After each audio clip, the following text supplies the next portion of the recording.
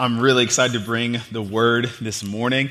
My name is Tellis Fuller. I'm the youth pastor here at Grace Covenant Church, and I'm really excited for the word I feel like God has given us this morning. Last week, we got an opportunity to talk about after the yes. After the yes. This was a message about what does it mean and what does it look like for us to give God our full and total yes. No reservations. Talking about what does it look like to let go? What does it look like to know that there's more in God for us in our great yeses? And what I want to talk about this week is almost the second part of that, and almost like the prequel to that message. Talking about great yeses, today I want to talk about a different type of yes. We're going to be in Daniel chapter 1, verses 11 through 13. And I want to read these couple verses to us and see what God has to say. Daniel chapter 1, verse 11 through 13. And it says this. Then Daniel said to the steward, whom the chief of the eunuchs had assigned over Daniel, Hananiah, Mishael, and Azariah, test your servants for 10 days. Let us be given vegetables to eat and water to drink. Then let our appearance and the appearance of the youths who eat the king's food be observed by you, and deal with your servants according to what you see. A really interesting passage of scripture that I'm really excited to dive into with us. What I want to title this message today is The Little Yeses. The Little Yeses. And I want to talk about three different types of yeses. One, an invisible yes. Two, an irrelevant yes. And three, an incredible yes. An invisible yes, an irrelevant yes, and an incredible yes. Will you pray with me real quick? Father, we love you so much. Lord, we acknowledge you in this place and say, Lord, have your way. Do something greater with this time than we can manufacture, than we can create. Holy Spirit, would you attune our ears to hear what you want us to hear and see what you want us to see. Father, we love you so much, and more importantly, you love us. Holy Spirit, would you empower us to live, look, and love more like Jesus today than we did yesterday. In Jesus' name, amen. Amen. The little yeses. I'm really excited to speak about this because I believe that God cares about the little things. Amen? That God cares about the small things. And it's easy for us to say God cares about the big things. God cares about the big human disasters and the big moments and the big crises and the big catastrophes and the big issues of our lives. But today I want to submit to you that God also cares about the little things. Even when we think about the way that God chose to introduce himself to the world, is that he chose not by chariots and trumpets and amazing processions from heaven, but he actually chose to enter into this world through a baby. He chose to enter in a little way, a small way, a seemingly unimpressive way, and that there is a value that God has in the little things. Now, when we think about Shadrach, Meshach, Abednego, and Daniel, this book is amazing, and it's telling these stories and these prophecies, but these stories of these three Hebrew boys named Shadrach, Meshach, and Abednego, and also this amazing man of God named Daniel. And what happens is that Shadrach, Meshach, and Abednego and Daniel were all children of God, Hebrews. They were in the land of Judah. But what happens is that the Babylonian Empire comes and besieges Judah, takes pretty much all of their treasures out of the temple, destroys the temple of God, ends up taking the youth from the people of God and bringing them to Babylon. Nebuchadnezzar ends up trying to indoctrinate them, stealing them from their culture, stealing them for his culture, and saying, I'm going to take the best of the youth that I can find of the people of God and use them now for Babylon. Shadrach, Meshach, Abednego, and Daniel happen to be some of those youths. They end up being brought into this new empire, into this place and this people, and serving under this king that actually destroyed their culture, ripped them from their families, changed their names, and is now trying to teach them and train them in the way of how to be a good Babylonian. Can you imagine trying to serve the person who ruined your life? This is Shadrach, Meshach, Abednego, and Daniel. They're stolen from their land, and they end up trying to Nebuchadnezzar teach them something different. He calls them something different, and in this specific story, what happens is Nebuchadnezzar says, actually, I want to feed you something different. He says, I want all of the youth to come and eat at my table. Now, this was pretty much an honor because not many people got to eat at the king's table. And so the king had the best food. But the issue that Shadrach, Meshach, Abednego, and Daniel had was threefold. Was one, that eating a meal, sharing a meal with somebody actually signified your relational tie to them. Two, was that this food most definitely was not kosher. As in, they were not supposed to eat what this king was offering. And three, is that this food was probably offered to idols and not to God.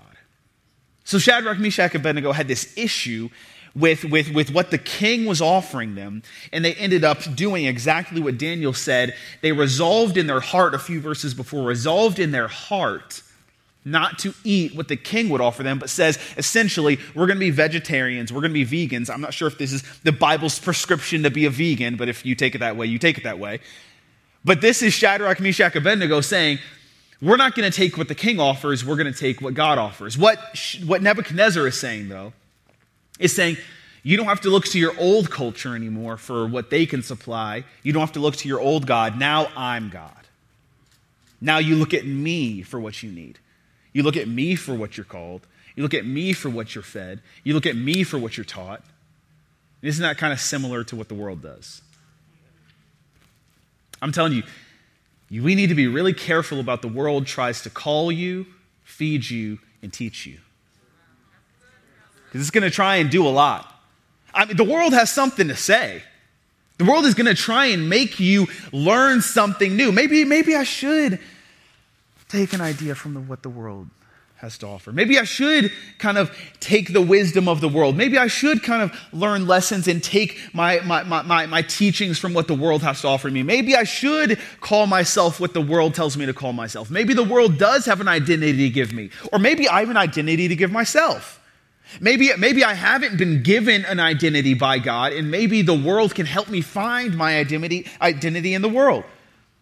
The world's going to feed you stuff. Maybe your appetite isn't what the world is hungry for, and now you're wondering, am I hungry for the wrong thing?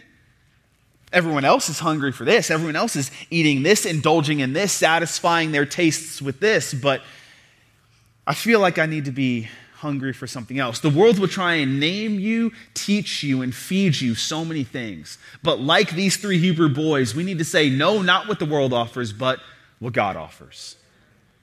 I'm not going to take what the world feeds me. That's what these three Hebrew boys are saying. I'm not going to take what you're going to feed me. Now, it goes a little bit deeper because their names were changed. So Daniel, his name was Daniel, meaning God is my judge. But listen to this. His name was changed to Belteshazzar, meaning Bel's prince, which is a Babylonian god. Hananiah, Shadrach, Meshach, and Abednego had their names changed from Hananiah, Mishael, and Azariah. And Hananiah's name was beloved by the Lord and was changed to Shadrach, meaning illuminated by the sun god. The name Mishael meant who is as God, and was changed to Meshach, which means who is like Venus. The name Azariah meant the Lord is my help, and was changed to Abednego, meaning servant of Nego, a Babylonian god of wisdom. The king was saying, don't look to God for what you're looking for what you need. Now look to me. And these three Hebrew boys took a stand in what some of us would call a seemingly small thing, a seemingly small no to the world, and a seemingly small yes to God. And I really believe that Shadrach, Meshach, and Abednego could say no to this because they had said yes to God. That it's really easy to say yes to the fake when you've never tasted the real. If you don't know your identity, it's really easy to adopt an identity. If you don't know what you should be hungry for, it's really easy to take whatever somebody feeds you. If you don't know what you should be taught or what you should learn or what wisdom you should take, it's really easy to say, that sounds like a good idea. Maybe I'll adopt that. But Shadrach, Meshach, and Abednego had tasted and seen that the Lord is good, and they said, thanks, but no thanks, Nebuchadnezzar. We're going to take God. I wonder if we can be the same type of people that sees what the world offers and says, thanks, but no thanks. I know what you're offering me, and it might even sound good. It might taste good. It might look good. It might make me feel good. But let me tell you something. I've tasted and seen that the Lord is good, and I'm not going to take what the world offers. That was Shadrach, Meshach, and Abednego. They said no to Nebuchadnezzar and yes to God. It started with this invisible yes. An invisible yes. They resolved in their hearts not to eat what the king was offering them.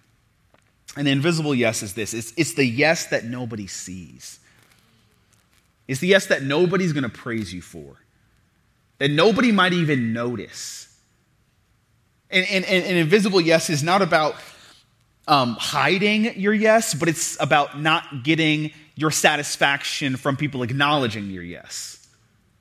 Does that make sense? Like your yes is not meant to just be this false asceticism that's saying, I don't want anybody to know how much I give because I don't want people to look at me.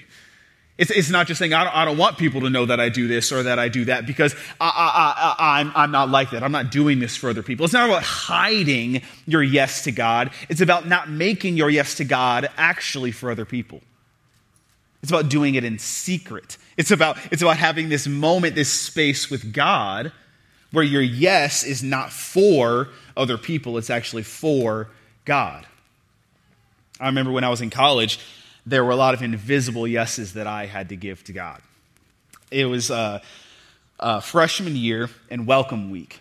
Everybody's making their friends, going out, doing whatever they wanted. That whole freshman year, you find yourself, everybody's making friends, going to parties, enjoying themselves. And I had resolved beforehand that there was going to be a certain type of way that I was going to live that was to honor God and not to honor God. There were a lot of invisible yeses that I made to God that expressed themselves in really lonely nights, really lonely weekends. Really sad times by myself, times when I thought I was missing out. Well, they get to do that, and they're making all these friends, and they're having fun, and they're doing this. And it expressed itself. It was manifested in a lot of weekends spent by myself. An invisible yes that nobody recognized. Well, I guess now I told you, so it's not invisible, but I mean, it was invisible beforehand.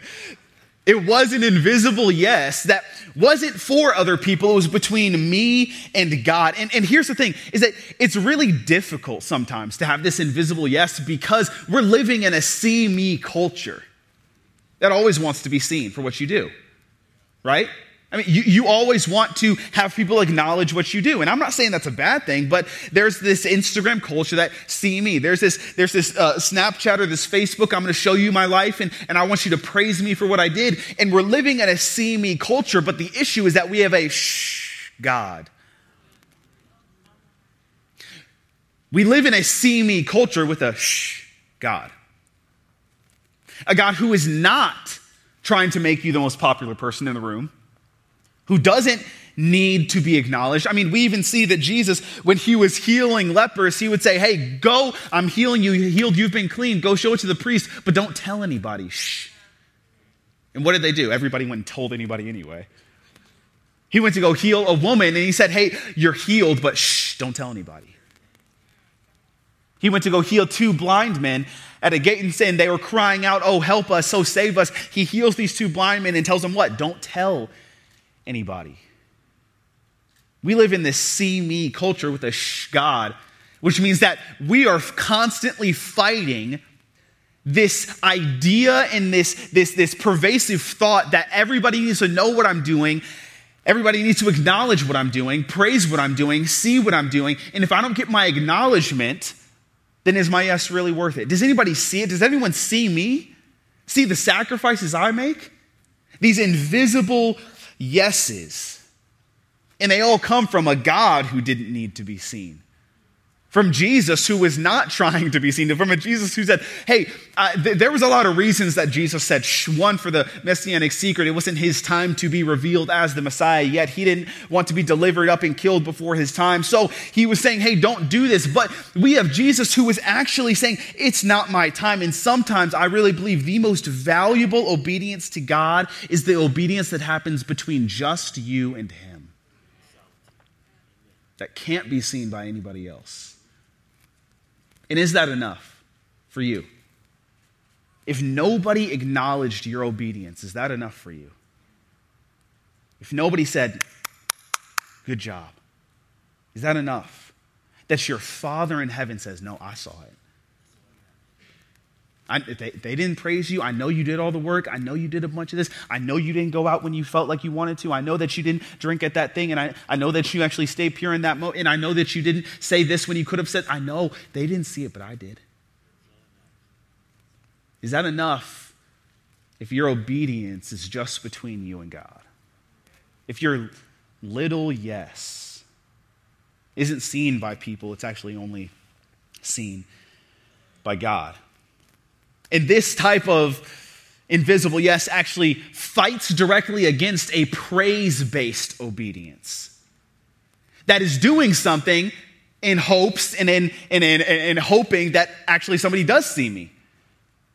That my yes is for the sake of, hey, I saw that. Good job, man. My yes to God, my no to the world is actually in hopes to be seen by the world. And it directly goes against a faithfulness that is based on the acknowledgement of others.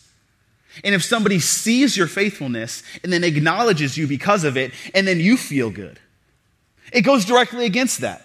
Because it's an invisible obedience that's just between you and God. It's not a praise-based obedience. It's an invisible obedience. Something that somebody might never praise you for, but God sees. And I really think that God actually keeps some of us invisible on purpose, to be honest. That some of us want to be seen, and we're frustrated that we're not seen, but it's actually God's plan that we're not seen. It's actually God's plan that our yeses aren't manifested in the world and people aren't praising you and liking it and commenting and celebrating and throwing parties and saying, oh, good job, I saw what you did there. I think it's actually part of God's plan that he keeps some of our yeses invisible. Because if God let everyone see your yes, you would be the type of person who got addicted to the approval of man instead of the approval of God. And then all of a sudden your yeses would be to please somebody else and not to please God. And you would start to say, as long as man approves of me, I don't really care what God thinks of me. And God says, I have to actually keep you invisible, underground, secret and safe so that your contentment comes from me and not from man. And so now you're invisible, but you're fighting your invisibility. And God says, hey, the reason that you're fighting it is actually the reason I'm still keeping you invisible. It's because you're still trying to get your satisfaction, your joy, and your contentment from somebody else acknowledging it. And Lord is saying, what if, and actually I really feel, what if God is saying, isn't my yes enough? Like if they don't see it and I do, isn't that enough for you? Or is it not? If God is the only person who ever acknowledged your yes, is that enough for you? Is that enough for you? Some of us, I think God keeps invisible on purpose. We would grow addicted to that public celebration instead of that private affirmation. We would say, I need that public celebration. If I didn't get that public celebration, that private affirmation is way quieter. It feels like it doesn't hit as hard. It doesn't do as much. And we are in invisible places sometimes as believers where our yeses might never be seen, but that does not mean that they're not effective. Because just because something is invisible does not mean that it's infertile. Just because something's invisible doesn't mean it's infertile. Just because you can't see it doesn't mean it's not producing fruit. Just because you can't see the effects of your faithfulness of praying for your husband every day does not mean that it's not doing anything. Just because you don't see the effects of tithing weekly doesn't mean that it's not doing anything in the spirit. Just because you are committed to staying pure, even though all of your friends are doing whatever they want to do and they're getting more attention than you, doesn't mean that you're not sowing fruit. Just because it's not seen doesn't mean it's not producing fruit. We do this all the time. We plant seeds, and what do? We plant a seed in the ground, and we cover it up, and it's invisible, and we walk away knowing that's going to produce some fruit. But sometimes in our lives, we can't connect the dots spiritually speaking. We sow a seed of yes in the soil of faith, and we say, I really wonder if God's going to grow that. We can see it in the natural. I sow a seed, it's going to grow. But we see it in the spiritual, and we say, I really wonder if God even sees that. I really wonder if God's going to acknowledge. I really wonder if God's going to do this. We cross our arms at God and we start shaking our fists and say, God, does my invisible yes mean anything to you? Just because it's invisible does not mean that it's infertile. This invisible yes adds a meaning to every single day. That means every day you wake up, if nobody sees what you do, you have an invisible yes to give to God. And it adds something into every single day. That means a single mom, you have an invisible yes, although you feel like you have not been acknowledged for doing all the things that you do and you're underappreciated. There's an invisible yes where God says, I see it. If you're a student right now and you're the one who's staying in your dorm room alone and you're saying, man, I've been trying and I feel like I'm invisible and I'm trying to figure this thing out and nobody sees me and I don't feel like it's really doing anything. Let me tell you, God sees it. When you're that retired person and you're saying, I don't really know what to do with this anymore. I had a purpose here and now I don't know. Nobody really sees it anymore. I feel like I've been forgotten. There is an invisible yes that God honors. And just because something is invisible does not mean that it's infertile. There's work being done underground. There's work being done in the unseen places, in the unimpressive places, in the little yeses that you give to God every day. The little moments where you say, I'm not going to backbite. The little yeses where you say, I could get more money in a pretty negative way, but I'm not going to do that. The invisible yeses where you could send that text, people might not know. No, I'm going to choose God. That invisible yes where you said, I'm going to keep tithing. Nobody knows. Nobody knows I keep giving to the benevolence offering every week. I'm going to keep going. The invisible places in your social circle where you don't joke about what everyone jokes about, where you don't go where everyone goes, you don't drink what everyone drinks, you don't talk about what everyone talks about. The invisible yeses. Those invisible yeses are all we need to do to sow that yes into the soil of faith and let God produce fruit. Or an irrelevant yes. You might be in the place where you wonder, does my yes even matter? Does what I'm doing matter? This is the yes that seemingly nobody cares about. We see with Shadrach, Meshach, and Abednego, feed us vegetables and water. And that might sound just like, okay, well, that's interesting. I guess they're making a stand. That's great. They're doing something for God. But here's the thing. These guys were by far not the only Hebrew boys taken from Judah. But they're the only Hebrew boys we find who took a stand for God. Everybody else, every other Hebrew boy, we only see Daniel, Shadrach, Meshach, Abednego, who said, I'm going to give God a yes, even though everybody else is saying no. And I can't help but imagine they thought, does this matter? Like, we've been taken. I'm not in my culture. No one's going to judge me because everyone else is doing it.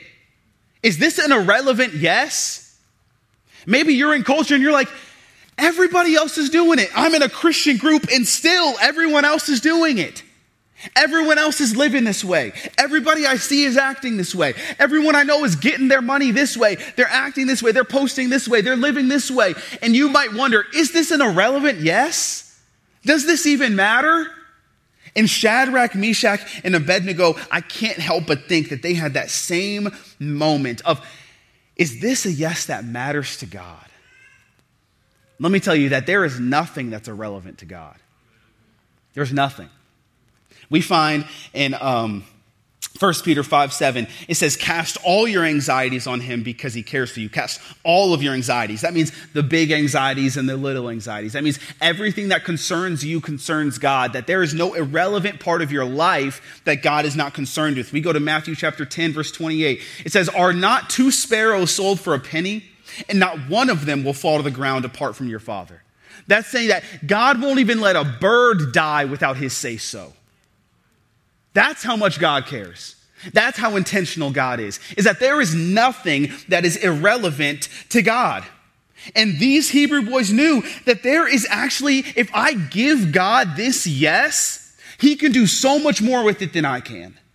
And I'm going to give God this seemingly irrelevant yes. God can use all things for his glory. It just depends on what you give him.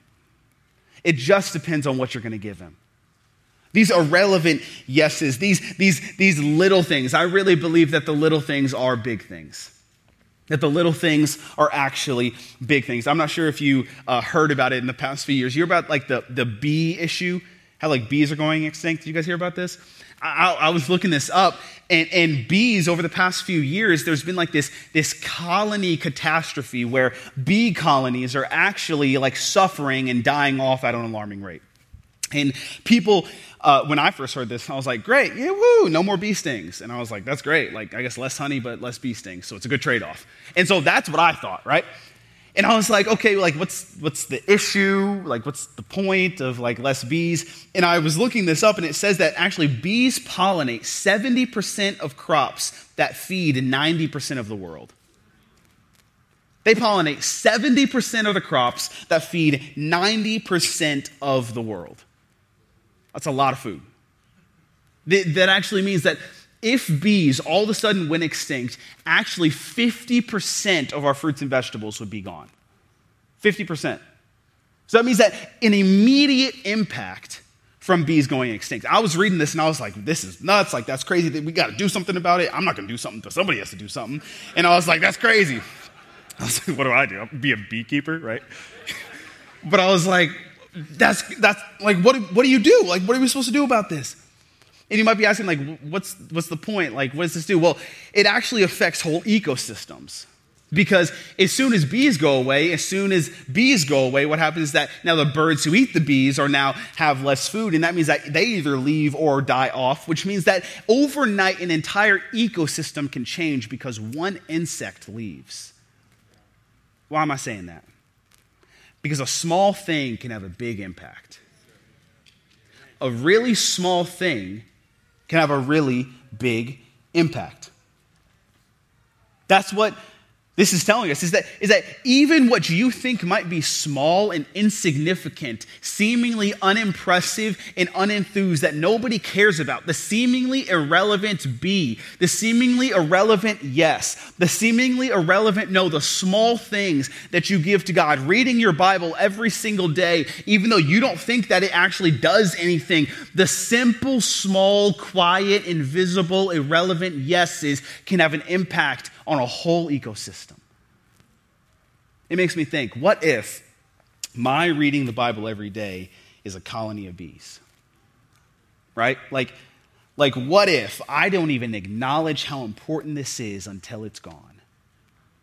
And what if reading your Bible every day, what if actually praying to God, what if actually attending your small group, what if actually being generous, what if actually saying yes to God in the seemingly small areas of your life actually has a big impact? What if you're that single person today and you're saying, I don't know if the way I'm living life, trying to honor God, matters at all. I don't know if this means anything. I don't know if God honors it. I don't know if God sees it because I'm still single and I wish that it would change. That irrelevant yes that God sees and honors. What if it's you that's tithing every single week and you're saying, I know that God said he will pour out blessing on me and I do not feel blessed, Pastor. What do I do? That irrelevant yes. What if you're the one in the friend group who's trying to honor God and you're like, everybody else is doing it and they seem to be having more fun than me, They seem to have a better life than me. And I thought that if you did bad things would happen to you. But it seems to be the opposite because they do bad things and their life is great. And we start to see, like, does my yes matter?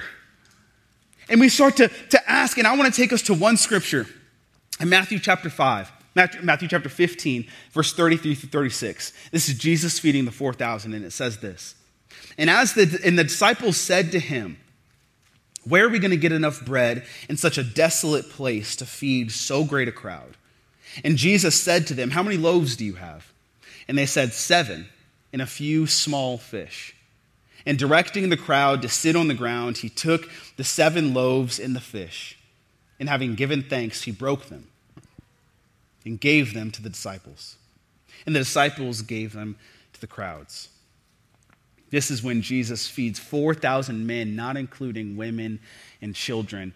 And what happens? He feeds all these people, 7 baskets left over, this amazing miracle that God does with this. And the interesting part as I was reading this story is not just this, although it's an amazing miracle, it's actually what the disciples said. Because if you look, they said, small fish. Jesus says, how many loaves do you have? They said 7 and a few small fish. Now, I don't get the point of saying small fish because there were 4,000 people. So I don't care how big your fish are, they weren't going to feed 4,000 people, right? Like why did they say small fish? You know what I mean? I don't care how big a fish I have, I'm not going to feed everyone in this room. And Jesus says, how much do you have? And he says, 7 loaves and a few small fish. A few small fish. Jesus might say to you, what do you have? You said, oh, well, I only have a high school degree. Small fish. Jesus might be saying, well, what do you have? Well, it's kind of a broken family. Small fish. Jesus might be saying, what do you have? Well, God, I only have a little bit of money. Small fish. What do you have? I'm a single mom. Small fish. What do you have? Well, I'm single. Small fish. What are you calling small that God is trying to use? Because God never asked of the condition of your fish. He asks for your fish. And here's the issue, is that I think the disciples thought the fish were irrelevant. That's what Jesus said, what do you have? And they said, I have something that's irrelevant. It doesn't matter. What are you going to do with this small fish? And some of us in this room, Jesus is saying, what do you have? And you said, I have this irrelevant thing. And we start giving God these irrelevant yeses. But let me tell you, when they gave Jesus the small fish, Jesus fed the crowd. And what do you need to give God in your small fish, your irrelevant yes, the thing that you don't think matters, that God is trying to change people with, that God is trying to change your family with, that there is actually an impact that God wants to have with your small fish. It was an irrelevant yes, something they didn't think that mattered, that God actually used to feed thousands. Some people are starving because you're calling it small. And we say it's not worth it. This doesn't do anything. And God is saying, I didn't ask about the size of it. Give me the fish. We bring him the small, and he'll do something amazing with it. We bring him what's seemingly insignificant, and he'll make it significant. We simply bring God our water, and he'll make it wine. Bring him our irrelevant yes, the little yeses, and he'll do something amazing with it. Which leads to an incredible yes. I want to switch over and go to Daniel chapter 3, read a few verses for us, because when we think about Shadrach, Meshach, and Abednego, what do you think of? When you think of these 3 Hebrew boys, it's not your question. When you think about Daniel, Shadrach, Meshach, and Abednego, if you've been in church, the story you think of is the fiery furnace, right? We think of Shadrach, Meshach, I hope, right? Let's read our Bibles, guys. No, I'm playing. But like we read Shadrach, Meshach, and Abednego, right? And so we read the fiery furnace, that they got to this point and they went to the Nebuchadnezzar and he was like, bow down to this idol. And they said, no, we're not going to bow down. And he says, I'm going to turn it up. I like you guys, but if you don't bow down to this idol that I set up, this golden image of myself, then I'm going to throw you into the fiery furnace. And they go this crazy cool line, a song. We actually wrote a song to this verse, Able, Our God Is. And it's about Nebuchadnezzar saying, if you don't, then I'm going to throw you in the first. They said, oh, Nebuchadnezzar, our God can save us, will save us. But even if he doesn't, we won't bow down. This amazing line. And we think of Shadrach, Meshach, and Abednego for this story. That's what they're known for. These 3 Hebrew boys who said yes to God in the middle of incredible danger. And that's great. But I want to submit to you that perhaps their incredible yes came from a bunch of invisible and irrelevant yeses chapters before. That a lot of us want an incredible yes for God, which is good. We should want an incredible yes for God. And I'm telling you, that incredible yes does not happen with those invisible and irrelevant yeses. Let me read this for you. It says in Daniel chapter 3, verse 16. Daniel chapter 3, verse 16 through 18. It says this. Shadrach, Meshach, and Abednego answered, and I love this. They said, O King Nebuchadnezzar, O King Nebuchadnezzar, we have no need to answer you in this matter. If this be so, our God whom we serve is able to deliver us from the burning fiery furnace, and he will deliver us out of your hand, O king. Verse 18, but if not, even if not, be it known to you, O king, that we will not serve your gods or worship the golden image that you've set up. This is the story that Shadrach, Meshach, and Abednego are known for. And what I learned from invisible, irrelevant, and incredible yeses is that Shadrach, Meshach, and Abednego could say no in front of the furnace because they first said no in front of the feast. They said no in the seemingly small so they could say no in the seemingly big. They said a simple little yes to God, and we will not defile ourselves and do what everybody's doing under the cover of night where nobody could see and probably nobody will judge us for. We are not going to do what everyone else does in the little yeses, the invisible, irrelevant yeses. And look at what happened is that paved the way for their incredible yes in God. That because of their faithfulness with the small, Jesus says, you can be faithful with a lot. That's the way that Jesus says it. He who is faithful with little will be faithful with much. He who is faithful in the little yeses will be faithful in the big yeses. It's a simple structure that Jesus gives to us in faith. And as I close, if Darian can come up, we have this understanding, this true understanding that Shadrach, Meshach, and Abednego saw the value in the little yeses so they could say yes to God in the big. And it's as simple as that. It's what are we seeing as invisible and irrelevant that we are actually dismissing because we're looking for the incredible. I think so often, sometimes we actually disqualify ourselves from the incredible because we're actually looking past the invisible. We're looking past the irrelevant. We're looking past what's right in front of us, the simple yes of reading my Bible, the simple yes of holiness in God, the simple yes of being a follower of Christ, the simple yes of reading my Bible every day, the simple and little yeses of honoring God and honoring others every single day. And we overlook these things because we're saying, God, I want the incredible. And God is saying the incredible starts in the invisible. The incredible is going to start in the irrelevant. And we're overlooking the little yeses that God is putting in front of your family every day. The ways that we can as parents, or you can as parents actually pave the way for your kids to say yes to God in the little yeses of your daily life. You're paving the way for a generational blessing of incredible yeses by your little yes. And I want to read one more scripture, because this is similar to what the apostles thought. They said in Luke chapter 17, verse 5 and 6, the apostles said to this, and probably what a lot of us have said, the apostles said to the Lord, increase our faith. Some of us have that prayer. God, increase my faith. Lord, do something with me. Do something incredible in my life. I want to love you. They knew that faith comes from God. Like, this isn't a try harder, do better, works-based type of thing with the little yes. This is, God, I need more of you. They wanted that. And this is what Jesus said. He says, and the Lord said, if you had faith like the grain of a mustard seed, you could say yes. You could say to this mulberry tree, be uprooted and planted into the sea, and it would obey you.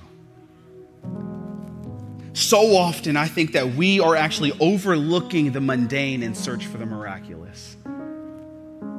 We're overlooking this seed of faith, this tiny seed that God is saying, I'm not asking, when you ask for great faith, I'm asking for a mustard seed.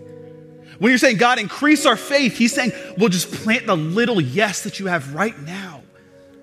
Would you plant the yes that I gave you right now? Would you use the little bit that you got that you don't think matters? Because actually what Jesus is saying is that the little things are big things. What invisible yes, irrelevant yes, is God calling us to have so that we can give this incredible yes to him. I feel like there are a lot of people in this room who just need to give God a simple little yes. That can look like a lot of different things.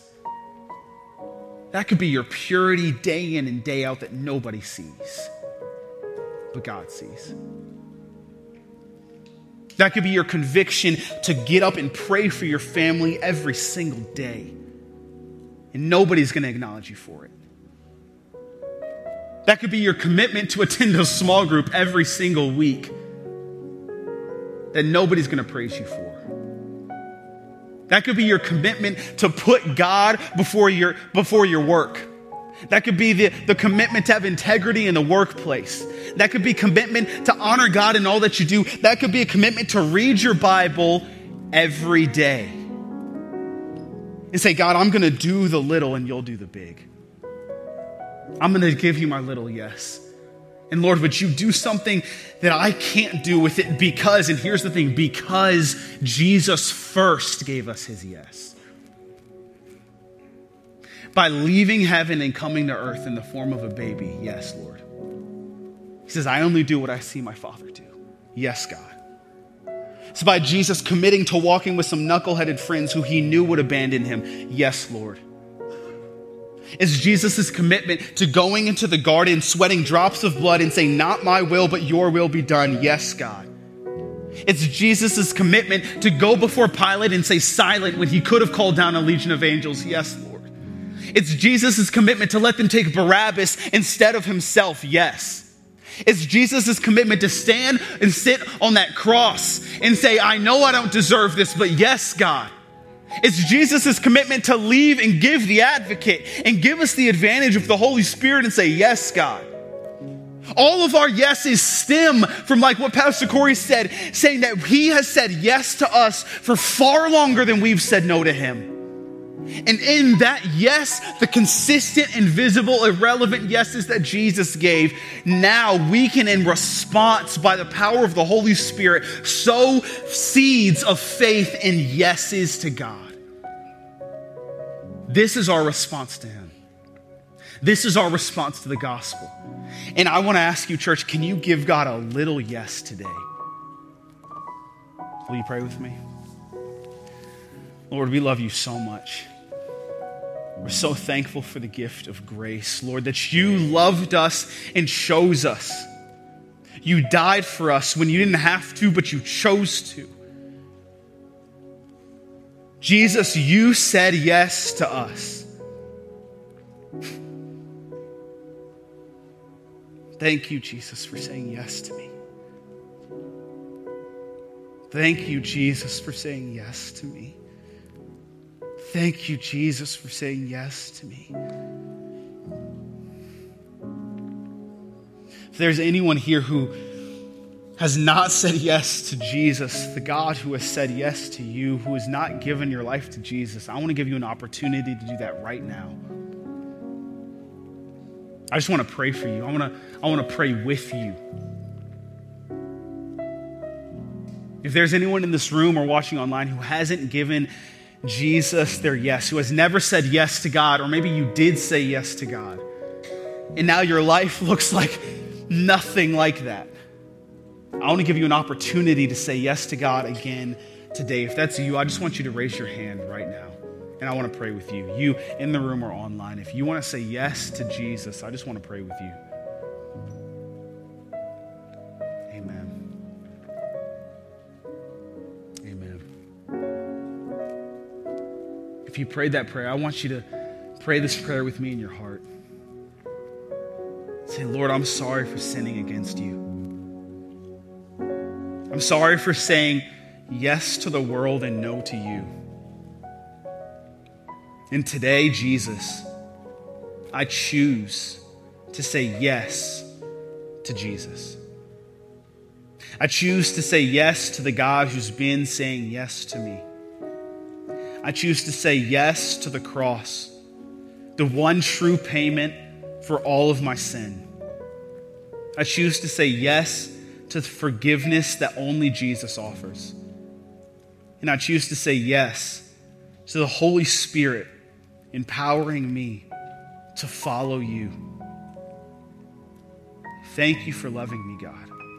Thank you for forgiving me. And thank you for giving me the privilege of calling Jesus the Lord of my life. In Jesus' name, amen. Amen.